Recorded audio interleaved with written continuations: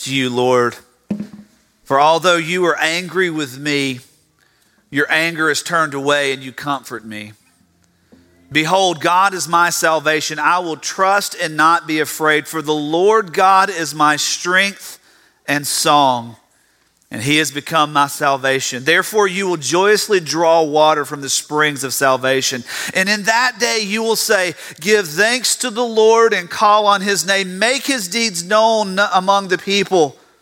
Make them remember that his name is exalted. Praise the Lord in song, for he has done excellent things. Let this be known throughout the earth. Cry aloud and shout for joy, O inhabitants of Zion, for great in your midst is the Holy One of Israel. Isaiah writes these words in Isaiah chapter 12. He's given these words by the inspiration of the Holy Spirit of God. And he says, you, God, were angry with me. I want us to think about this for just a second as we're singing about in Christ alone. And as we're singing, how great is our God. Praise the name of the Lord our God. Oh, praise his name forever. For endless days we will sing your praise. O Lord our God. This same God, it says, you were angry with me. I want you to think about that right where you're sitting, because the Spirit of God's impressed upon me before we really jump into where we're going today to share this with you. That the anger and wrath of God for sin is real. It's a true thing. We tend to think that, God's just this loving grandpa and he wants us to climb up in his lap and rub our fingers through his beard and he's going to give us gum and apples and all these great things that grandpas do. But it says here, you, God, were angry with me. What does the anger of God look like? Well, I'm glad you asked. It doesn't look good.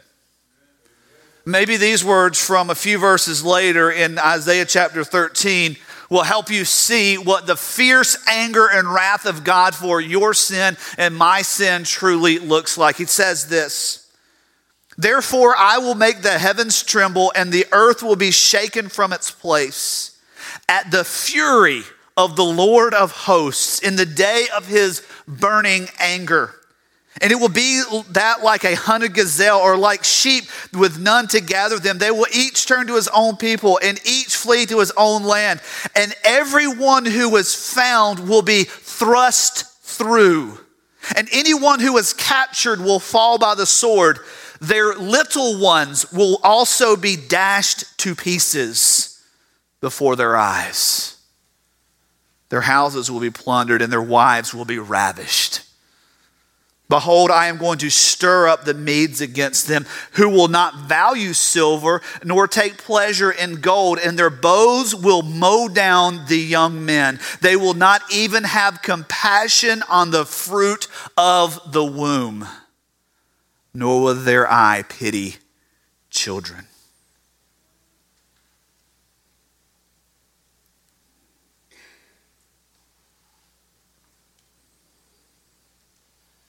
And we want to act like God doesn't care about sin. And we want to go on sinning, knowing the fury of God that will come.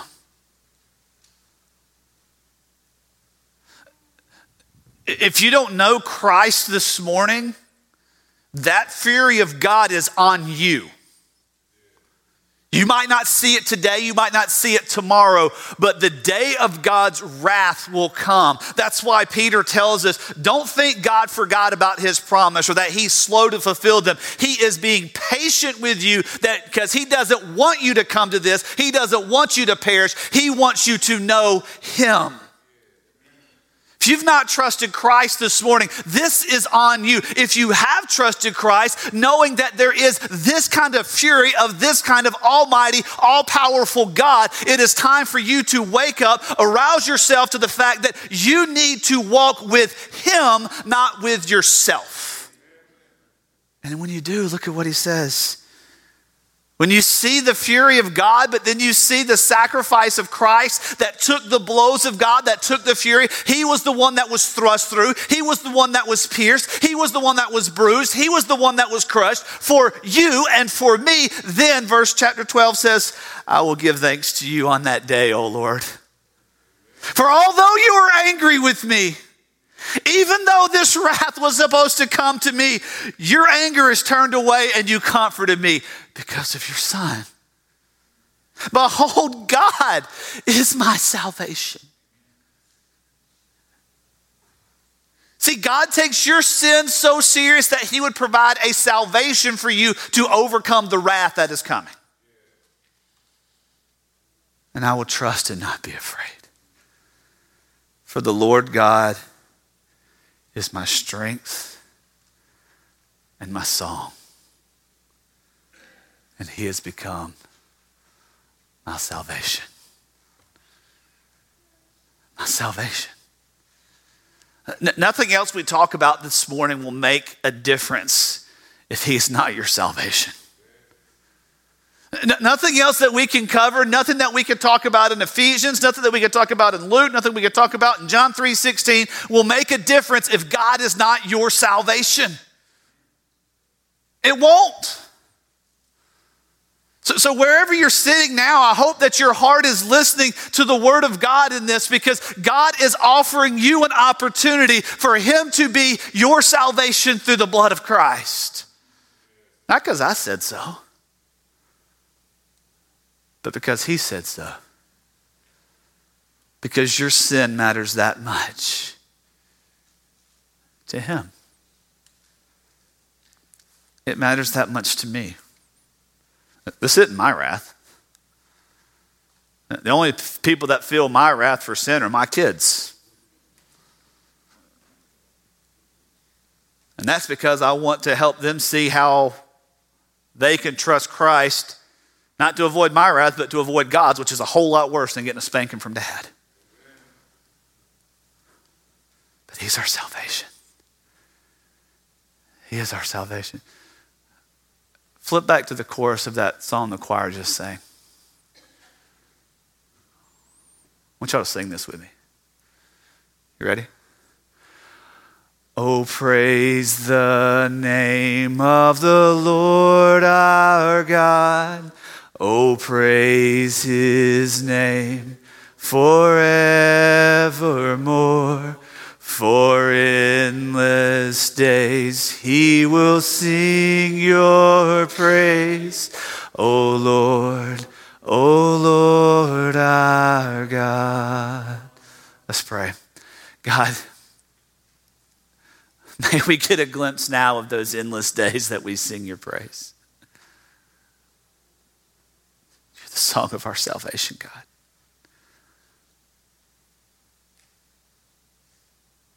May that transform our homes. May that transform our workplaces. May that transform our church, our community. Because you've transformed us. And we ask this in the name of Jesus. Amen. Ephesians chapter 6. Now for the actual sermon. Ephesians chapter 6, we're going to jump in with a little bit more of what we call the ordering of society and how we engage the world with the gospel because of the way the gospel has engaged and gripped us. Each one of us that have come to faith in Christ. Last week we talked about the marriage relationship. So we started chapter 5, imitate God, and we submitted ourselves to one another, and we submitted ourselves to walking in praise together and a lifestyle of worship. And then we started looking at the most basic nucleus of society, which is the home, starting with the husband-wife relationship. If you weren't here last Sunday, I haven't checked, but it should be online either already or maybe this week. Or I tell you what, I'll just, come to your house and preach it to you. And we can just go that way if you need me to. I'll just show up and we'll go. We'll go one-on-one with it if we need to. But it places the brunt of responsibility on the man, on the husband, because you, under God's economy, under God's authority, because of the covering of God in your life, you are the one who has been given the responsibility for the spiritual well-being of your home. You are the thermostat. The thermostat is the one that makes sure that the temperature is regulated operated properly. Now, unfortunately, a lot of women grow spiritually in spite of their husbands. Praise God that you grow spiritually. Shame on men for not being the one who leads. That doesn't mean that women are less than. It doesn't mean that women don't have the same standing before God, because in Christ there is no male, there is no female. But in the ordering of society, God has placed that responsibility firmly on the shoulders of the man to imitate Christ. And then we go a little bit further because, well, most homes are not just husband-wife. A lot of homes have rugrats, kids. Most homes have impact on the culture around them through the workplace. And I am convinced that as the gospel transforms us, it will then transform our families, and then we'll take that into the community around us. And so we will take the gospel to the community naturally as it has transformed us. And he says this in chapter 6, starting in verse 1. Children, hey, this is appropriate that our kids are in here, not in children's church this morning, right? All the parents said, hey, amen. Hope my kids are listening to the preacher this morning. Children, obey your parents. And all God's people said, amen. We're going to move on to the next. Obey your parents in the Lord, for this is right. Honor your father and mother, which is the first commandment with a promise, so that it may be well with you and that you may live long on the earth. Fathers, do not provoke your children to anger, but bring them up in the discipline and the instruction of the Lord. Slaves, be obedient to those who are your masters according to the flesh, with fear and trembling in the sincerity of your heart as to Christ, not by way of eye service as men pleasers, but as slaves of Christ, doing the will of God from the heart. With good will, render service as to the Lord, not to men, knowing that whatever good thing each one does, this he will receive back from the Lord, whether slave or free. And masters, do the same things to them. Give up the threatening, knowing that both their master and yours is in heaven, and that there is no partiality with him. We come into this passage of Scripture and we start looking at the ordering of society, and we start looking at the ordering of the household, and we start looking at how the gospel takes it from where we are to where we are going. It takes us from right here within our hearts, right within the very being that God has saved, into the community and into the culture where he has placed us so that we could have the greatest impact for his kingdom. Yes, that means that if you have a job where you work was specifically ordained by God, that you could be a missionary of the gospel of Jesus Christ, a part of the royal priesthood, part of the kingdom of witnesses, that you would be that royal priesthood, that holy man or woman in that place at that time to see that your friends, your co-workers, your neighbors understand the power of the gospel. It also means that in your home, you are striving to lead your family in the gospel. Nothing else matters. Yeah, you need food. Yeah, you need water. Yeah, you need clothing and shelter and air. And yeah. But what good is it to have a full stomach but an empty soul? What good is it to have the latest clothing, the latest gadget, the nicest roof or whatever, but have no standing with God? And so he comes in and starts talking to us in our homes and starts talking to us in our workplaces, and he starts talking with the children. All right, kids, y'all listen up.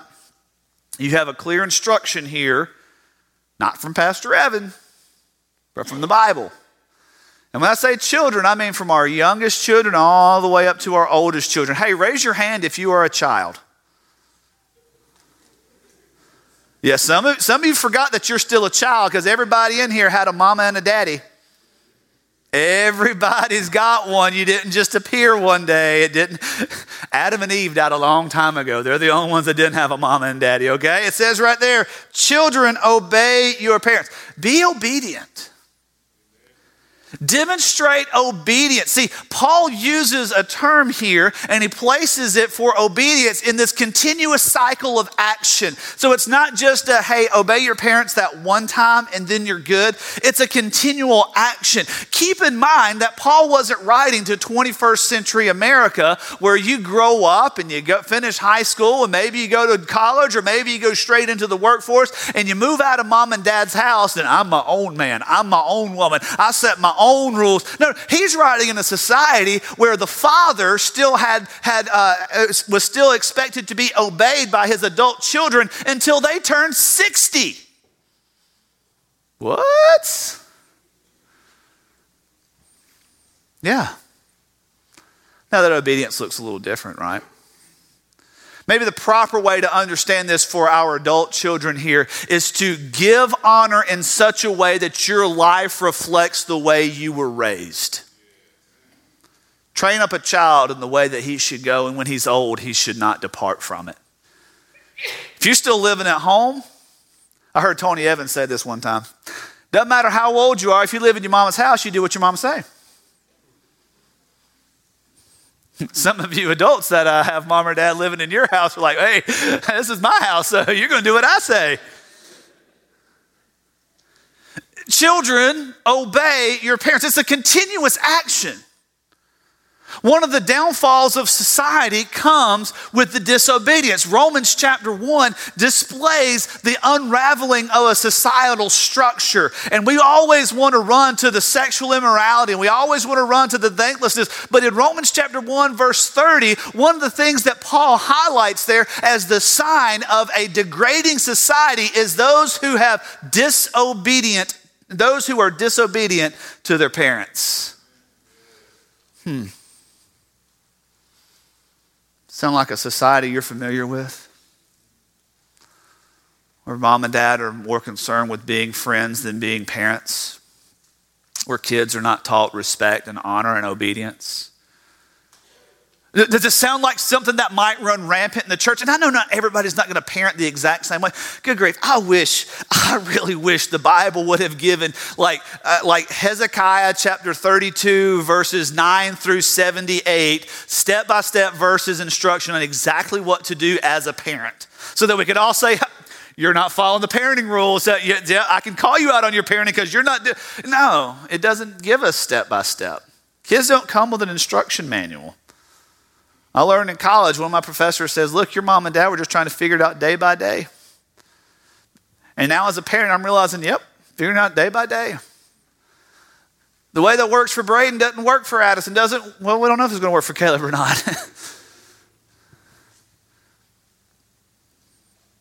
But the command is still there for the obedience. Why? Because he says there, it's in the Lord, for it is right. What Paul is demonstrating for you is that this is just a universal truth. Whether you know Christ or not, whether you are a God-honoring society or not, all societies for all of time have this structure built into them that you obey your parents. Mom and dad set the rules. Mom and dad set the pace. But as a Christian home, it is not just obedience for the sake of obedience because mom and dad said so. It's because we are demonstrating how we follow and honor God. Mom and dad, if you teach your child today that they do not have to obey you, you are teaching them that tomorrow they do not have to obey God.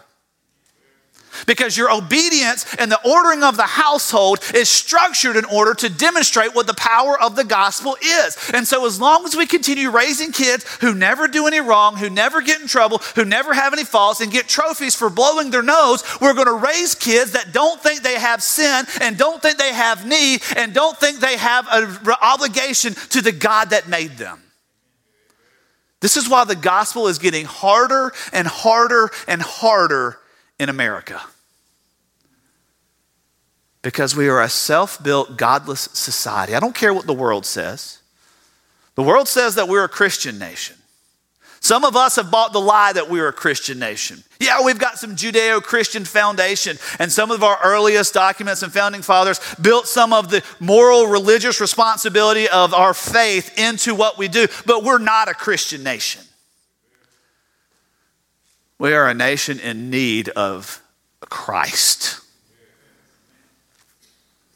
It also says for children to show honor. See, the second command that he gives there is not just children obey your parents, but he says, honor your father and mother, parentheses, which is the first commandment with a promise. Because if you go back to Exodus chapter 20, verse 12, which is the fifth commandment, the fifth commandment says this: honor your father and mother so that it will go well with you and you will live long in the land. Now, this is not a promise that if you just honor mom and dad, you're going to live to be 100. Now, I'd like to ask some of our people that are approaching 100, how well did you honor mom and dad? Did life go well with you? But this is just a simple, basic concept, right? If you honor your parents and you're living at home, life's a little bit easier, right? Men will understand, married men will understand this one: happy wife, happy life, right? If mom ain't happy, ain't nobody happy. I mean, that's kind of the adages we use. But when we demonstrate honor and respect for those that have gone before us and those that are older than us and those that have given responsibility for us, everything else in the household kind of follows suit, right? He says, honor your father and your mother. See, obedience is the external action. Honoring is the internal respect of the position of authority. It is honoring that they are given by God the responsibility of leadership, and that we don't just blindly go as lemmings, but we honor them as having the authority given by God. It's an internal aspect. You teach a child to honor their parents, they will honor others in society as well. Dad, if they don't see you honoring mom, they're not going to honor mom, and they're not going to honor women as they grow older. Mom, if they don't see you respecting dad, they're not going to respect dad, and they're going to question male authority and leadership the rest of their lives. Honor starts with the inward attitude of the heart. That's why it's not just once you're 18 and out on your own, you don't have to obey, you don't have to honor. It's a continuous cycle of action. Kids, you got it? Grown-up kids, you got it? We're going to obey and we're going to honor, right? Well, let's talk to parents just a little bit. Parents, Paul picks on you a little bit as well, because you have a greater responsibility. Because if your children are going to obey you, you've got to demonstrate that you are worth obeying, right? Right? Look at what he says here. Fathers. Again, men, he places the square on our shoulders. Fathers, do not provoke your children to anger. Parents, that's your command. Don't provoke your kid to anger. Your translation may read, don't exasperate them. Don't bring out such a level of bitter frustration because of how you parent them, for how you ag them on, and how you are demonstrating a lack of faith in God and a lack of consistency and a lack of competency. And I know we're trying to figure it out every single day.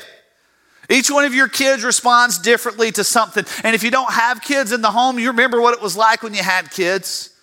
You can look at your adult children, the different ways that they do things. If they have kids, each one of your adult children is going to parent their children a little bit differently. I had a professor in seminary tell me one time that he didn't know if he was a good father, and he would know when he saw his grandkids. Because based on the way his children raised their kids would demonstrate how he was as a father. This goes back to Psalm chapter 127 that says the man of the house is going to be like one that's an olive tree. You know what olive trees do? They produce olives for thousands of years. There are olive trees that are in Jerusalem and around Jerusalem right now that were putting olives off the limbs when Jesus was still walking on the earth. Think about that. That goes to the posterity, and it goes to the aspect that we have as fathers, that we have as parents, to raise our children in the Lord, but not to provoke them to anger. So we're like, Evan, what's that even mean?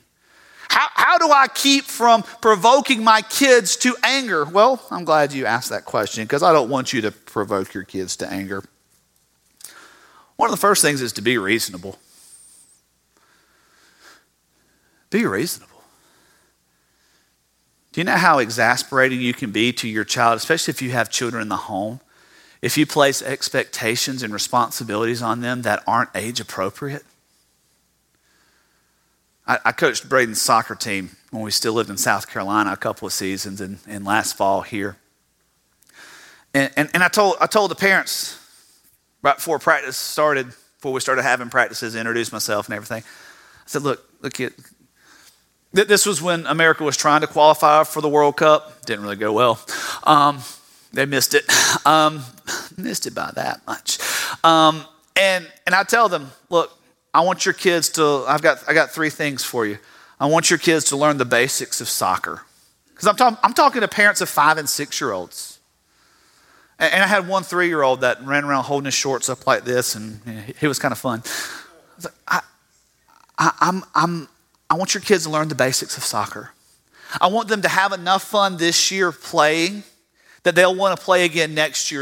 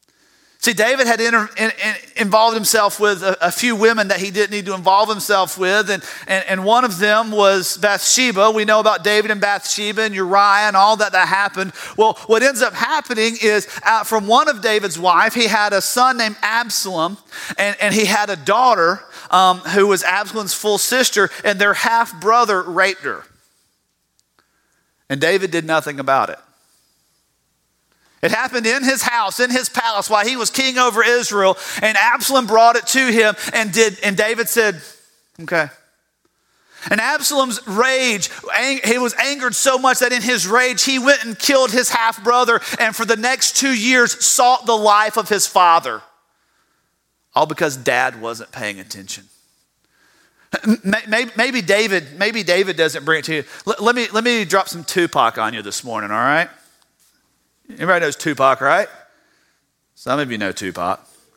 Tupac is considered by some one of the greatest rappers that have ever lived, but his life was cut short in September of 1996. He was shot, and 7 days later in the hospital, he passed away.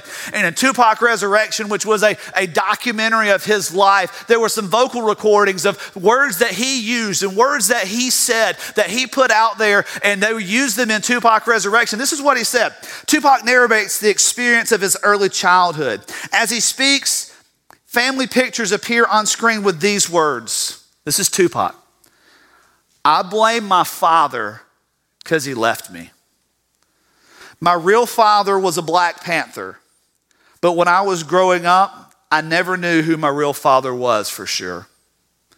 My stepfather was a gangster, a straight up street hustler. My mom got a kid, but he didn't care. Oh, that's my son, he'd say. He took care of me, he gave me money, but he was a criminal too, out there doing his own thing. He came and brought money and then he'd leave. Hear this. I know for a fact, if I had a father, I'd have some discipline. I'd have more confidence. Your mother can't calm you down the way a man can. Your mother can't reassure you the way a man can. Your mother can't show you where your manhood was. You need a man to teach you how to be a man.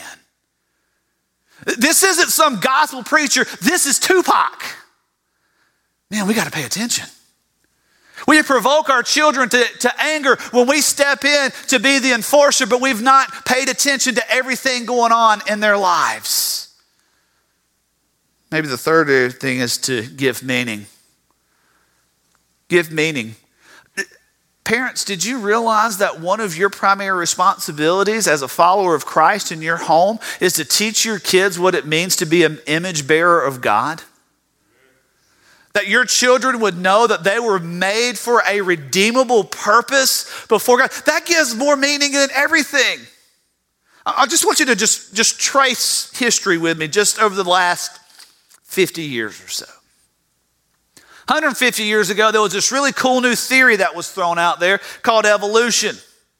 And this theory of evolution taught that at some point, plant material became animal material, and these little amoebas somehow became fish that somehow sprouted legs, that somehow crawled out of the water, that somehow developed scales, that somehow developed hair, that somehow became a monkey, that somehow became a man. Yet we still have all of those other things that should have gone away by now by evolutionary standards. Well, what ends up happening is sometime in the late 50s, early 60s, evolution begins getting some traction in the education system. And sometime around the mid-80s, it went from being taught as a theory to being taught as scientific fact. Well, here's the thing that I learned in elementary school about facts. Facts can be proven or disproven. You can't prove evolution, so it's not a fact. It's a thought. It's a theory. But you know what's happened over the last 50 years in American society? We have higher rates of depression, of anxiety, higher rates of child and teenage suicide. And we want to say it's because of bullying, it's because of this. It's because we've divorced our children from the thought that they were made in the image of God with a divine purpose. Give your child meaning. Help them see that they were made by God to be redeemed by God because God is the one who authors life. Give them meaning. And the fourth one there is to be consistent. You know what the most exasperating thing for a child is? Inconsistent parenting. Inconsistent parenting. Follow through with what you say. Oh, that's a tough one, right? Actually following through. It's easy to make those threats. All right, I'm going to take the DS away if you do that again. But you know that when they do that again, you're going to let them keep the DS because if they don't have the DS, then they're going to annoy you and you don't want to be annoyed. That's inconsistent. If you've got more than one child and they see you heavier on one, and guess what? Kids pick this up. Kids pick it up. One of the most heartbreaking conversations I've had with my kids happened about 3 weeks ago. We're out in the backyard, and we've got 3 kids, and there's 2 parents, and one of them at the time was not walking, and Braden loves to play baseball, and Addison likes to do all these things, and Addison made this statement because we were having to push Caleb in a swing, we're trying to play baseball with Braden, and Addison's just kind of on her own, and she made this comment. She said, well, the problem is that there's nobody playing with me. That's inconsistent. Seeing all the attention go to one, to the golden child, brings bitterness and exasperation. Seeing the threats of punishment out there but never brought it brings exasperation. Parenting out of annoyance rather than out of disciplining out of annoyance rather than disobedience brings inconsistency because it might annoy you now but doesn't annoy you next week. Be consistent. Not just be consistent, don't provoke to anger, but notice he says, do not provoke your children to anger. Instead, bring them up in the discipline and the instruction of the Lord. Parents, raise your children in the Lord. Don't raise them in church, raise them in Christ. There's a huge difference. There is a major, major difference because how many kids, you know what the statistics are, man, statistics are what they're worth what they are. 85% of kids that go off to college leave church and never come back. Most of them are probably because they were raised in church but not in Christ. Mom and dad weren't consistent. They weren't provoking. They weren't avoiding this provocation to anger. All of these things that were not playing. And you're not going to be a perfect parent. So don't try to be a perfect parent. Just try to be a godly parent. That's all the Bible's asking you to do is to be a parent that follows Christ. Don't provoke your child to anger. Rather, raise them in the Lord. Well, what does that mean? Starts off there. He says, bring them up. Bring them up. This is the same word that he used in chapter 5, verse 29, and talking about the husband-wife relationship where he said to nourish them. Nourish them. Help them grow strong. Provide the nourishment for them to grow and to develop and to understand what godliness is. But then he gives a positive and a negative. The positive is he says discipline them. I know what you're thinking. Discipline's not positive. Discipline's a negative thing. Discipline's what happens when you disobey, you get the spanking. You don't get a spanking for obeying. Discipline's supposed to be the negative. No, it's actually the positive. It says, discipline them where? In the Lord. In the instruction of the Lord. That discipline is the one that shows them the way that life is to be lived under the authority of God. The negative here is instruct them. Instruct them. See, I know what you're thinking. Discipline's supposed to be positive, instruction's supposed to be negative. But in biblical usage, the instruction is given to help us see what was wrong, why it was wrong, and how to make it right. It is to instruct us on where the sin was, what Christ did about the sin, and how we live in Christ. It becomes a positive, but it's because a negative was introduced. So parents, you are to nourish your child. You are to raise them in the Lord by showing them what it means to be a godly man or a godly woman. And when they step off course, instruct them on the way to get back consistently. But then he goes to the workplace. We've got the home. We've got the mother, father, we've got the husband, wife, and then he goes to the workplace and he says there in the workplace, workers, you are to obey your bosses. Now he uses the terminology of slaves and masters. And slavery at every level is an inhumane practice. And it is one that although the Bible speaks of it and uses terminology about it, it's never one where the Bible says, you've got to be a slave and you've got to be a slave owner. It is wrong, but what God says is redeem your place. If this is where you are, if this is your position in life, live it to the glory of God and allow God to be the one who intervenes, who sets you truly free. Now, in modern society, we look at this in the workplace as workers and bosses. He says, be obedient to those who are your masters. Be obedient to your bosses in the flesh. Because they physically are the ones that provide the instruction and the leadership and the job responsibilities. They are the ones that physically are there before you that you have to honor and to obey. But he says it and do it in three ways. He says first to be sincere. Notice he says there, he says, according to your flesh, in fear and trembling, in the sincerity of your heart, as to Christ. I love that word sincere. Sincere carries the terminology of integrity with it. If something is sincere, it has full integrity, which means it is consistent and it is real. This is a pottery term. See, what happens in pottery in the ancient world is when they would fire the pottery, sometimes it would develop a little bit of a crack in it. And in order for it to still be sold, because you don't want a cracked vessel that would leak out the water, what they would do is they would rub a little wax in there. And by rubbing wax, it kind of covers over the crack. And so when you'd go to the market and you'd buy this vase or this pot, you would hold it up to the sun to see if any of that wax would melt out of it.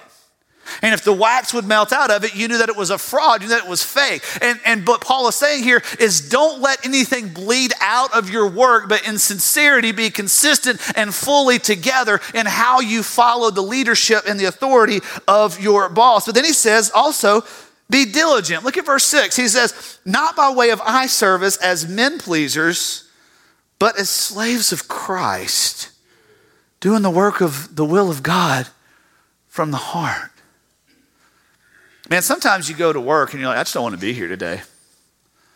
Everybody has those days. Even pastors. Everybody has those days. I don't have them here, but I really don't. I like working here. It's nice. Y'all people are good to us. But sometimes you don't want to be there. And when you don't want to be there, you're less inclined to give it all you got.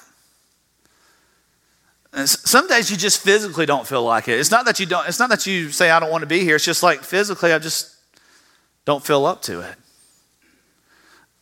But he says, do it as though you were working for Christ, as a slave of Christ. 1 Corinthians chapter 4, verse 1, Paul's writing and he says this. He says, let a man regard us in this manner as servants of Christ and stewards of the mystery of God.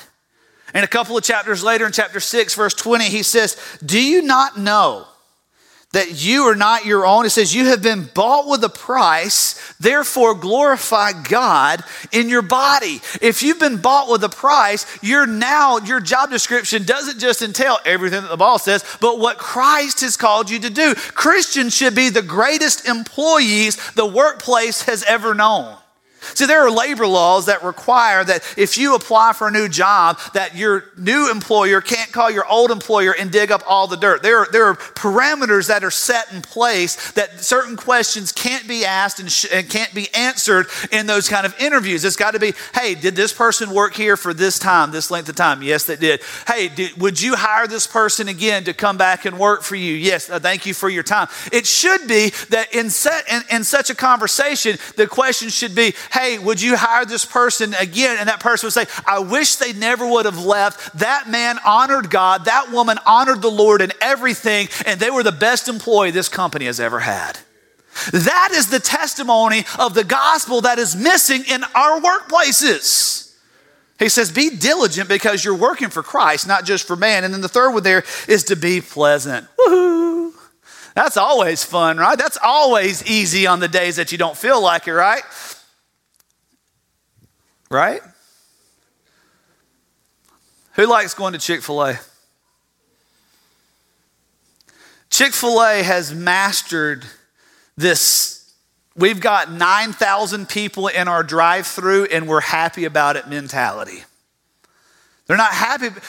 It's fun. And I try hard when I go to the drive-thru to get the person to not say my pleasure. Like, it doesn't matter how many times you say thank you. It's always my pleasure, my pleasure. My pleasure, my pleasure, my pleasure. And I always want to ask, is it really your pleasure or are you just a robot that has to say that? See, you go to Chick-fil-A and you might pay a couple of dollars more for that chicken sandwich there than you do somewhere else, but you know you're going to have the most kind and courteous people working with you, serving you, bringing your food, making your food, and how they keep it all straight, man, it's great. But then you go to like Long John Silver's. And you're like, hey, how are you? Good, what do you want? I want to eat. That's why I came here. Okay, tell me your order. All right, I'd like to have this, and this. All right, well, you've got kids with you. Can you come back to get your order? Chick-fil-A's like, hey, you go ahead and have a seat and we'll make sure we wipe it down with 19 different disinfecting wipes and we'll bring your food to you. Not only will we bring it to you, we'll open up your napkin, put it on your lap and cut your chicken for your kids. Because that is the pleasant attitude that goes forward. How often could we be a better witness of the gospel if that pleasantness was just the aroma of our lives in the workplace? That doesn't mean you got to be cheesy man everywhere. Like, hey guys, how you doing? Just be pleasant. It should never be said of a Christian in the workplace, like, I don't want to work with that guy. He's grouchy, grumpy, and you can't get anything done. Bosses, he says, manage under God's authority. He says, masters, do the same things to them, knowing that, and give up threatening, knowing that both their master and yours is in heaven. There is an authority of God. If you have employees under you, you have been gifted by God with the ability to lead them, and you are a steward not of just the workplace, but of their lives as you help them understand what the power of the gospel is in your life. He says it three ways. He says, first of all, reciprocate. Do the same thing to them. If we're going to ask employees to be diligent, to be sincere, to be pleasant, do the same thing as a boss. One of the greatest bosses I ever had, I worked in maintenance, housing maintenance in college at Mercer University. One of the greatest bosses I ever had was a man named Carlton Goddard. And Carlton, we would ride around in a little golf cart and go and change light bulbs or unclog toilets or whatever we had to do with housing maintenance. And he said, hey, and I asked him, I said, well, Carlton, you're supervisor. You've got like 4 other people that work on you, plus 3 of us student workers. And he said, a good boss will never ask. He said, keep this in mind if you're going to pastor one day. A good boss will never ask an employee to do something they are unwilling to do. Reciprocate. Reciprocate. If you want your employee to be pleasant, be pleasant. If you want your employee to be diligent, be diligent. If you want your employees to be sincere, be sincere. And don't discourage them. He says, give up threatening. Be an encourager in the workplace.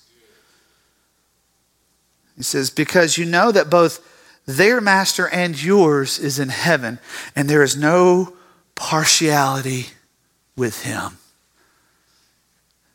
That tells us to show equality. Just because there's a title on your desk, on your business card, on your name placard or whatever, you're not a better person. You're still made in the image of God. You are a blood and skin and bone equal, made in the same image of God as those that are working for you. He says, there's no partiality with him. So this is an attitude and a bent of the heart. In other words, mimic God. Chapter 5, verse 1, therefore be imitators of God. If you're a dad, if you're a mom, if you're a worker, if you're a boss, imitate God, the one who set you free, the one who gave his life on the tree, the hill of Calvary, that we could go free, the one who was angry with us for our sin, but gave us the blood of Christ that we could be redeemed. In just a moment, we're going to take of the Lord's table. We're going to take of the Lord's table a reminder of the body that was broken and the blood that was shed for us. That we could go free, that we could know God, that we could engage with him. So I'm going to ask, as we have a time to pray, I'm going to ask that you reflect on your position and your standing with God. Where are you? Is the wrath of God still on you? If you're a parent, do you need to repent of your parenting practices? If you're a child, have you broken the heart of God as you have disobeyed and lived without honoring your parents? Maybe you realize that even though you might be underpaid and overworked, you've not worked with the diligence as though you're working for Christ.